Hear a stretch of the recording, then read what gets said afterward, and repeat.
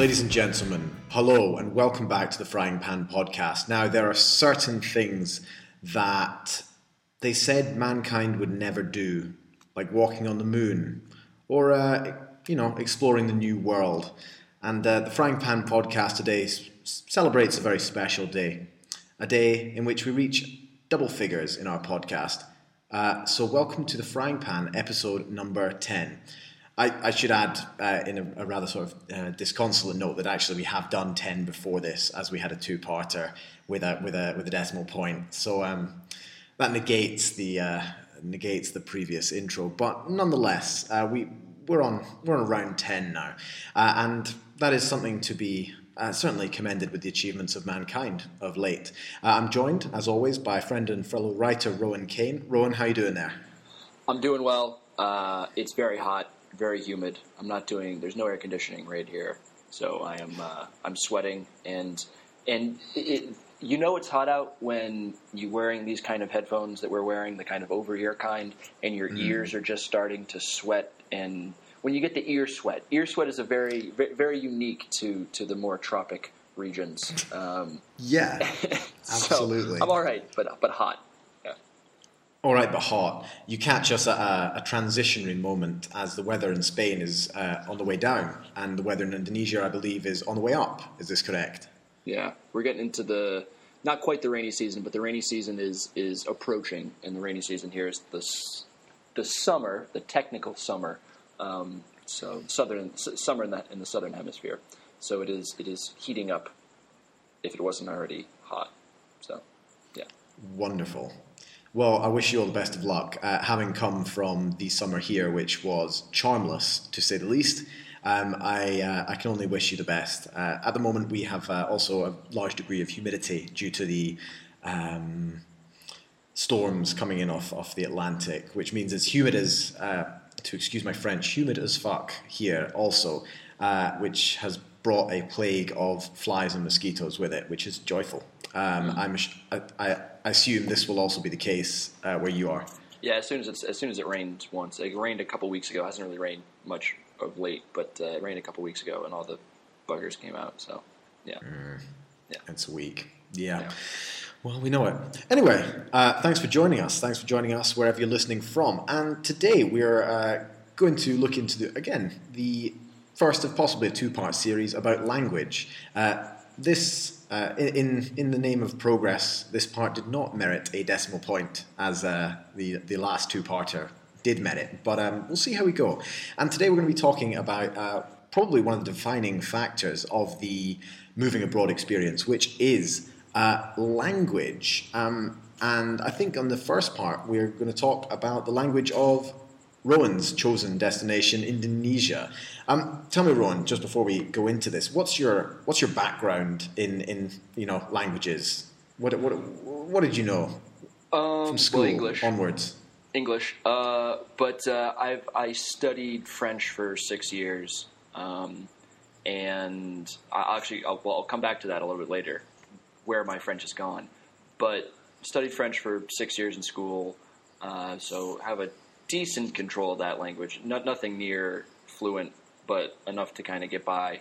And dabbled in Spanish a little bit, just because I visited Spain a couple times and the languages are close. So, but I think I've fallen back on pero, but like sí pero, yes but, sí pero, and a couple other pretty mundane phrases. Okay. Excellent. So, to be quite honest with you, the language. Give us a little background about what the language of Indonesia. I believe you have some sort of one that unites the lot. Is that correct? And then a ridiculous volume of smaller languages. Yeah. So there's hundreds of regional languages, but the lingua franca of Indonesia is called Bahasa Indonesia. And Bahasa means language. So when you say the French language, when you say French, when I'm speaking French, I'm speaking Bahasa Prancis. But it's a Malay. It's from the Malay. It's a Malay dialect that is Malay, as in Malaysia. So most of the people around Indonesia are Malay, at least ethnically speaking.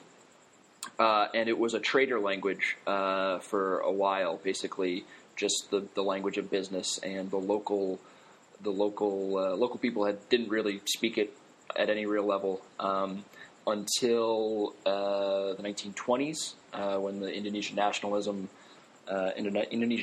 movement became stronger, and they needed something to unite all of the different disparate languages. So they came up with in Bahasa Indonesia. And it's actually a really unique language in that it's very, very easy to learn. It's pretty basic. The grammar isn't difficult at all. There's no tenses to speak of, which is, for someone who has taken French or studied French or Spanish even, it's the tenses is the worst. The tenses are the worst bit. Yeah, they're joy, pure joy. Yeah. So there's no tenses. Excuse me, Jesus, that's from the beer. That's okay. Don't worry. And there are so there's no tenses, and there's words from a lot of different languages that have been included. So the Portuguese were the first ones here to trade in these isles in the 15th, 16th century.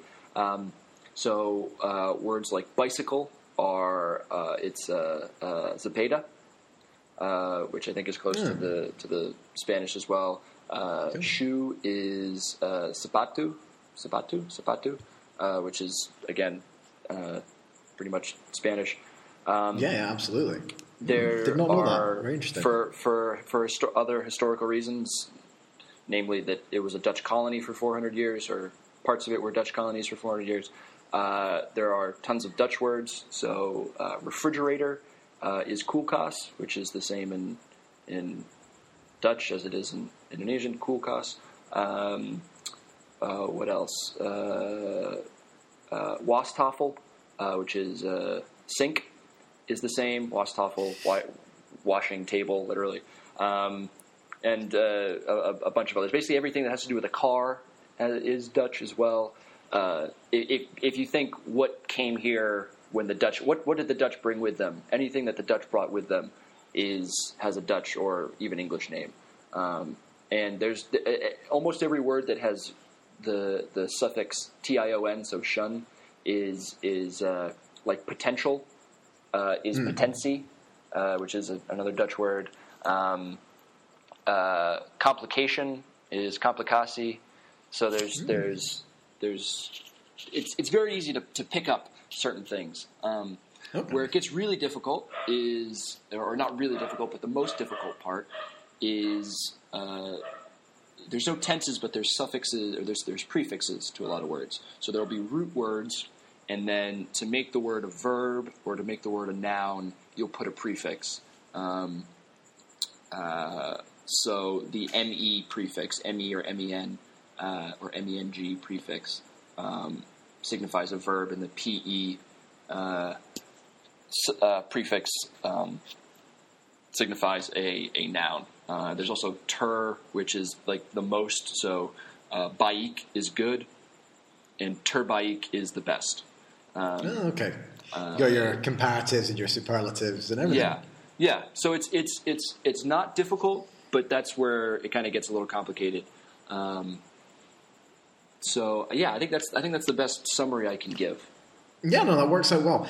Did you speak any of this beforehand? I mean, I know you spent some time in Holland before. Did that help at all? A little bit with some of the Dutch words, but not significantly at all. When I was in the Netherlands, so the last time I went to the Netherlands, right before I came here, I studied it a bit and kind of did a not intensive course, but I kind of made a point to study it. So I put sticker notes on everything around the house to make sure to kind of remember stuff. So on a chair, I put the word kursie, which is chair. In the drawer, in the the silverware drawer, I put sendok, which is spoon, garpu, which is fork, and whatever the hell knife is. Fair enough. Yeah, and so did that and learned kind of the basic verbs and now and pronouns and stuff. So I didn't know a whole lot before I came here, but I did do a little bit of studying before arriving. All right, cool. How is your, well, I mean, the sort of million-dollar question is, how is your Bahasa Indonesian at the moment? Is it, are you on a sort of conversational level? When you go to the shops, what do you speak in? I'll do Bahasa. I'll speak in Bahasa. And so not to toot my own horn, but people are surprised at how good my Bahasa is for the length of time that I've been here. A lot of that is, I think I can just do the accent pretty well, and I can the way I speak, I've been able to kind of pick up on like the intonations, and I can roll my R's. Like kursi, the chair, kursi is kursi, so there's a little bit of a roll on the R, and to understand is, I'm just showing off now, but to understand is mengerti.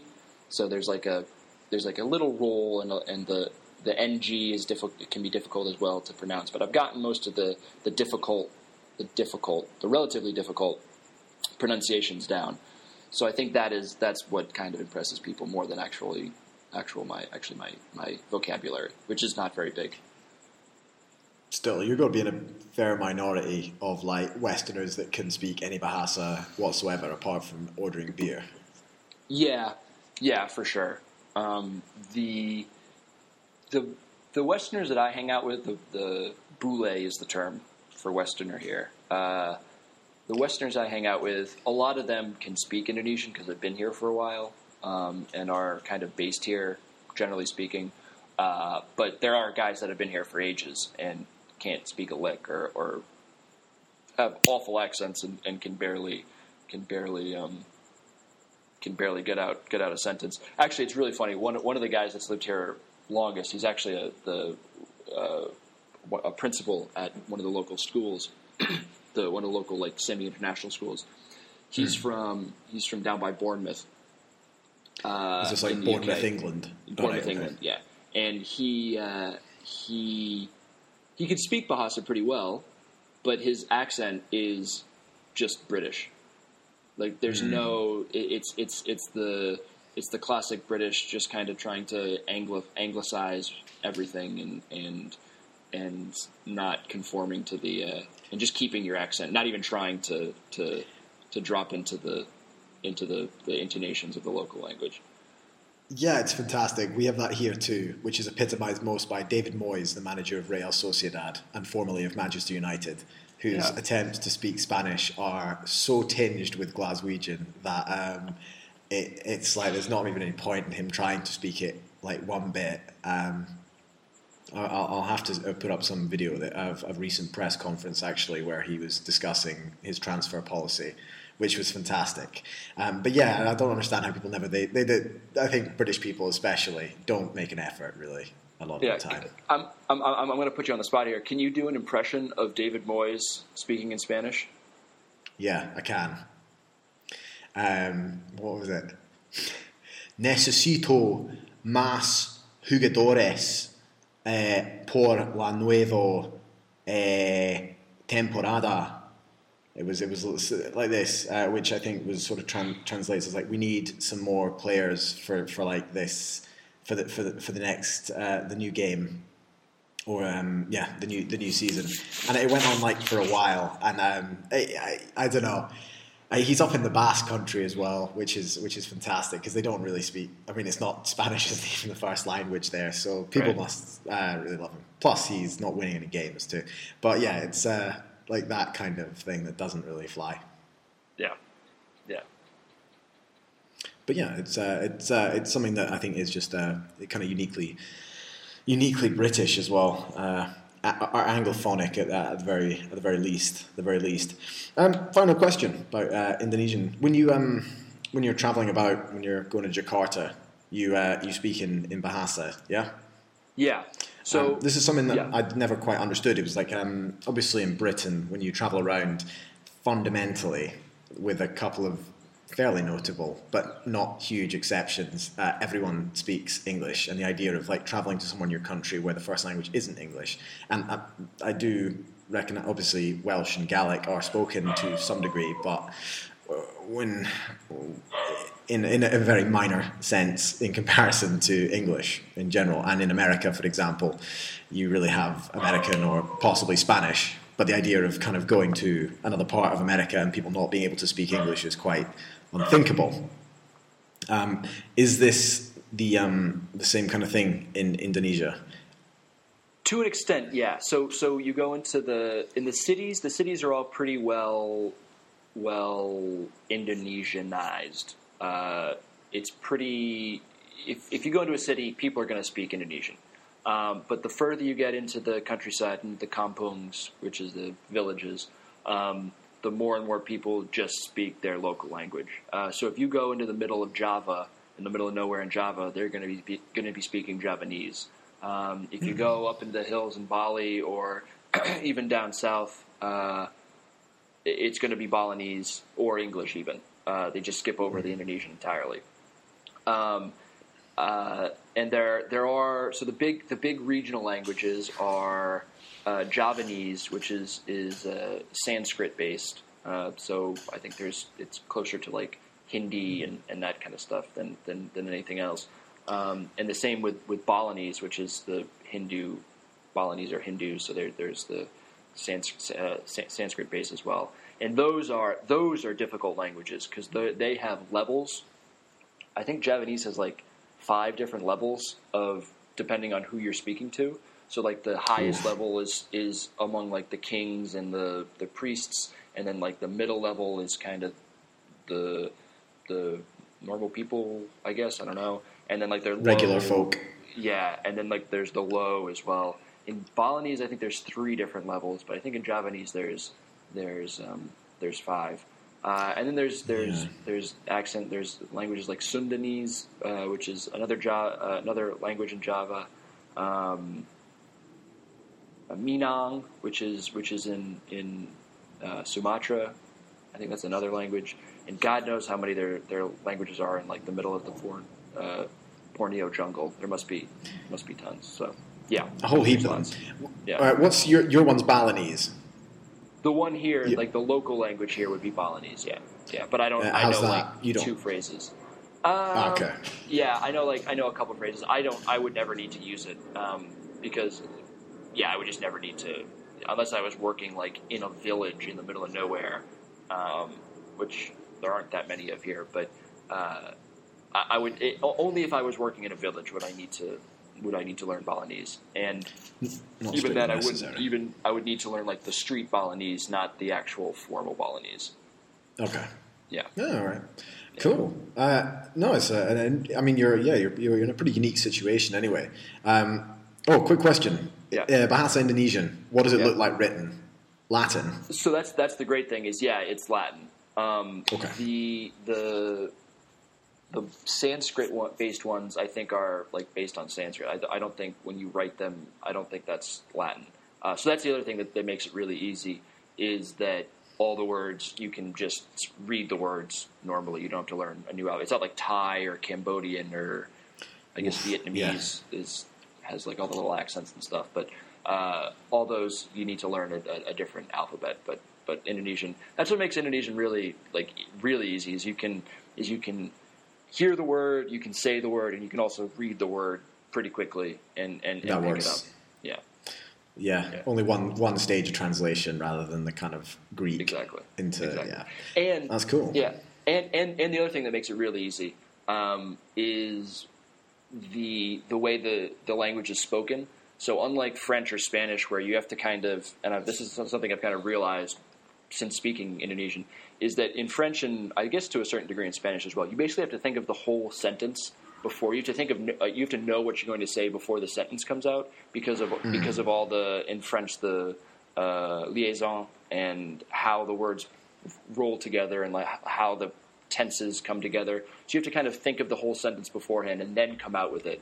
Whereas in Indonesian, it's much more like English, where you can kind of think word by word, and you can think of the next word kind of without having to go back and change everything. So that makes it pretty easy as well. Always comes down to it. Fucking French never made it easy. Never made it easy for anyone. Yeah. Seriously. Thank God we speak English, though, right, Lou? Yeah, I mean, it's literally the one saving grace of every day. I think, wow, that is a fucking big relief. I could be from, like, what would be like a really kind of, like if you're from like Hungary or Romania or anywhere in Scandinavia actually as well is quite limiting. Just having English is a winner. It is an absolute winner, and but at thank least, the old genes. But at least in the Scandinavian countries, they have the resources to teach English from a really early age, so that makes it pretty easy. Like, as long as you're learning it by the age of like 4 or 5, even 6 or 7, it's not that difficult. But once you get older, once you get to like our age and try and learn languages, then the cerebral cortex or whatever the fuck it is in your brain starts to deteriorate. It just can't be bothered with it. Yeah, I understand. It's no, I do understand. It's actually probably worse being from somewhere like Italy. Like, that's actually like probably the sort of bottom of the barrel, where you can't speak to anyone else, but fundamentally your language is just important enough to get by in your own country for a while, but like Greece. Until it's too late. Greece, good idea. Yeah, Greece. Yeah. I'm looking at it now. Yeah, there we go. Anyway, so you move back to America soon. Are you going to keep up your Indonesian? Hopefully, because I'm hopefully be coming back. I'm not moving back. I'm just going back for the holidays. Probably. So I'll be back beginning of next month. So a couple weeks. We'll hopefully continue the podcast from there. But yeah, I'm gonna 2 months. I feel I won't forget too much, but I'll try and keep up on some little bit. Some level. Yeah. I mean, I should be able to fall back into it. Maybe I'm being cocky, but it's not too difficult. Oh, the thing I wanted to say about the French though is that as soon as I started learning Indonesian, all my French went right out my head.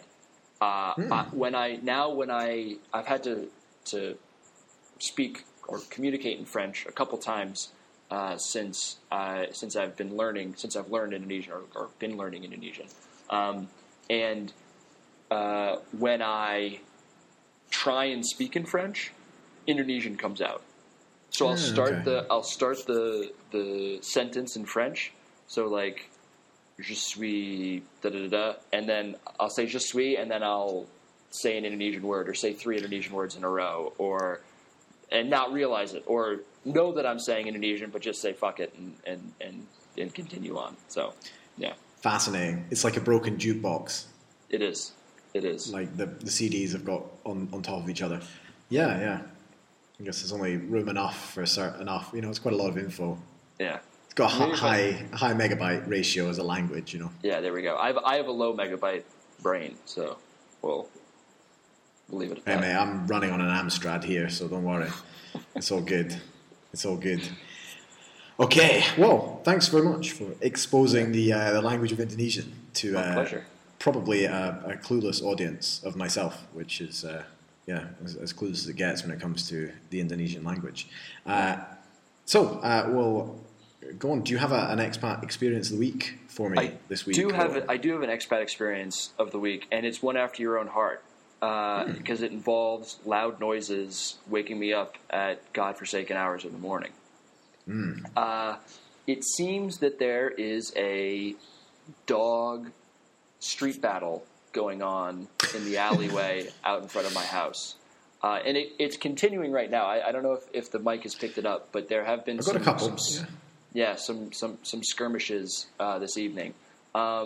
So the story goes, if you remember my unfortunate the dog I was taking care of died. His mother is kind of centrally located on this alley, and there's one dog from the from the homestay that we stayed at before, that we were living in before, that is really small, but he's kind of cock of the walk. He doesn't take any shit, but he's kind of a pussy. Like he's walks around like he owns the place, but he's a little thing, like most little dogs do. Think they kind of run shit when they're small man when syndrome. They don't. Yeah, small dog syndrome. Small dog syndrome. Yeah, but he is kind of tough, and you can see he'll kind of chase you off if you fuck with him. And then there's a couple new dogs from the other side of the alley. So from down behind me, the little dog who's named Blackie, and his companion is Hitam, which means black in Indonesian. So there's two dogs, Blackie and Hitam, that's like Blackie and black. Anyway, and then there's a couple other dogs from down this way that are new, and they're kind of coming in on Blackie's territory. So Blackie, and potentially on Rosie, which is the mother of the dog the puppy that died. So they're competing for, I think, territory and women, or one woman. So they were basically the shorter version of this is that they were barking the entire fucking night last night. I went to bed at 11. They were barking, and I woke up at about 5:15 with Blackie right outside my gate, causing all sorts of hell. I go downstairs, and there's like 6 dogs in front of my gate, just kind of circling each other and like kind of growling at each other, and it looked like the Sharks and the Jets from West Side Story. Yeah, exactly. I thought they were going to break out in snapping and maybe a knife battle. So all they needed was opposable thumbs and some Levi jeans, and they were exactly. all the way there. And some hair gel as well. That's my expat experience of the week.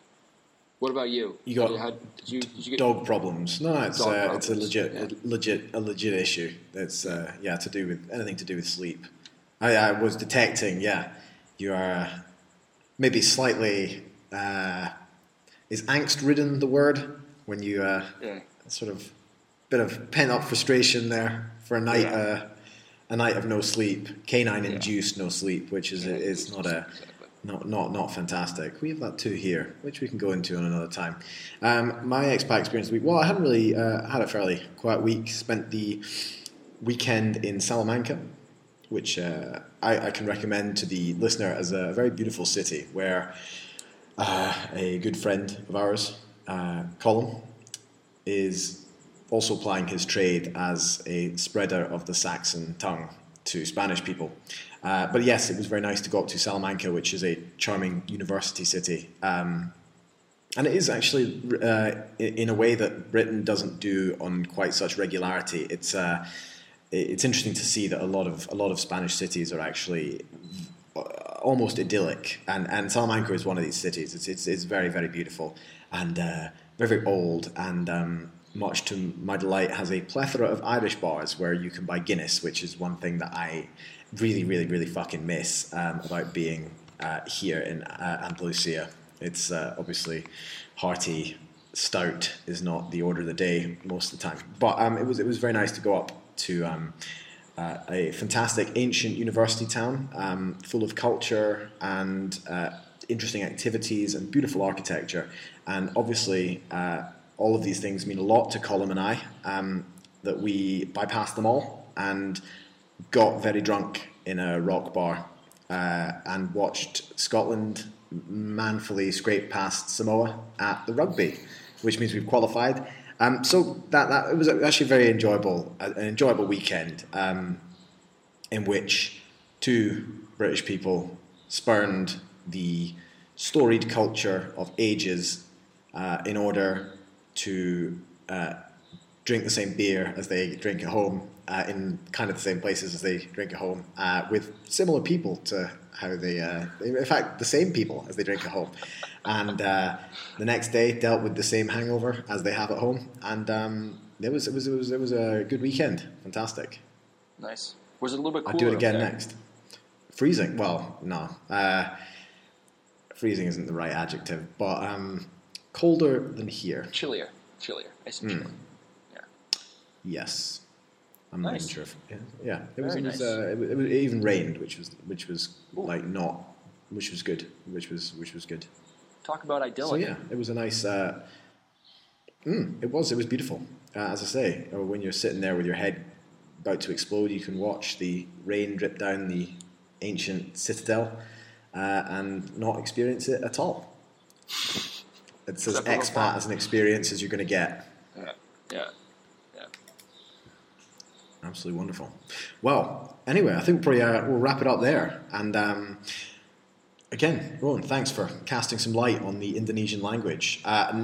Next week, we will be going into the language which I speak to a very low degree, which is Spanish, which many more of you will probably know. But the pros and cons and to's and fro's of this language will be coming to you exclusively on the Frying Pan podcast.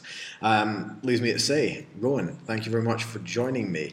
How can people get in touch with you, should they so wish? Myself, Semawang Stories, which is my blog, is late this week as it was last week. I'm not doing a very good job in keeping up on it, but I am keeping up on it. SEMAWANG stories.wordpress.com. You can get to me on Twitter at RLMKane. RLMKANE. I've actually been more active on it because I've been bored and been kind of just throwing some shit up on there. So on the Twitter, and yeah, that's about it. What about yourself, Lou? How can people get in touch with you? Well, I mean, if they're not in the area, which I really doubt they are, they can get in touch with me via the magazine, which is talkingsoup.com. That is soup with, in the culinary sense of the word. Or they can tweet me on Talking Soup Magazine with an @ in front of it. As always, if you're on iTunes, rate the podcast, write a review, lie if you think it's terrible, tell the truth if you think it's great. It all helps us keeping things ticking over, I believe. So, ladies and gentlemen, boys and girls, please tune in again next week as we will delve into the world of the Spanish language. Rowan, thanks very much for joining me. Thank you, Lou. Have a good week. You too, Rowan. Everybody else, adios, or hasta luego, as they say here. Sampai jumpa. Take care, buddy. See you later. And I'm down on my luck. Yes, I'm down on my luck. Well, I'm down on my luck. I'm hiding in Honduras. I'm a desperate man.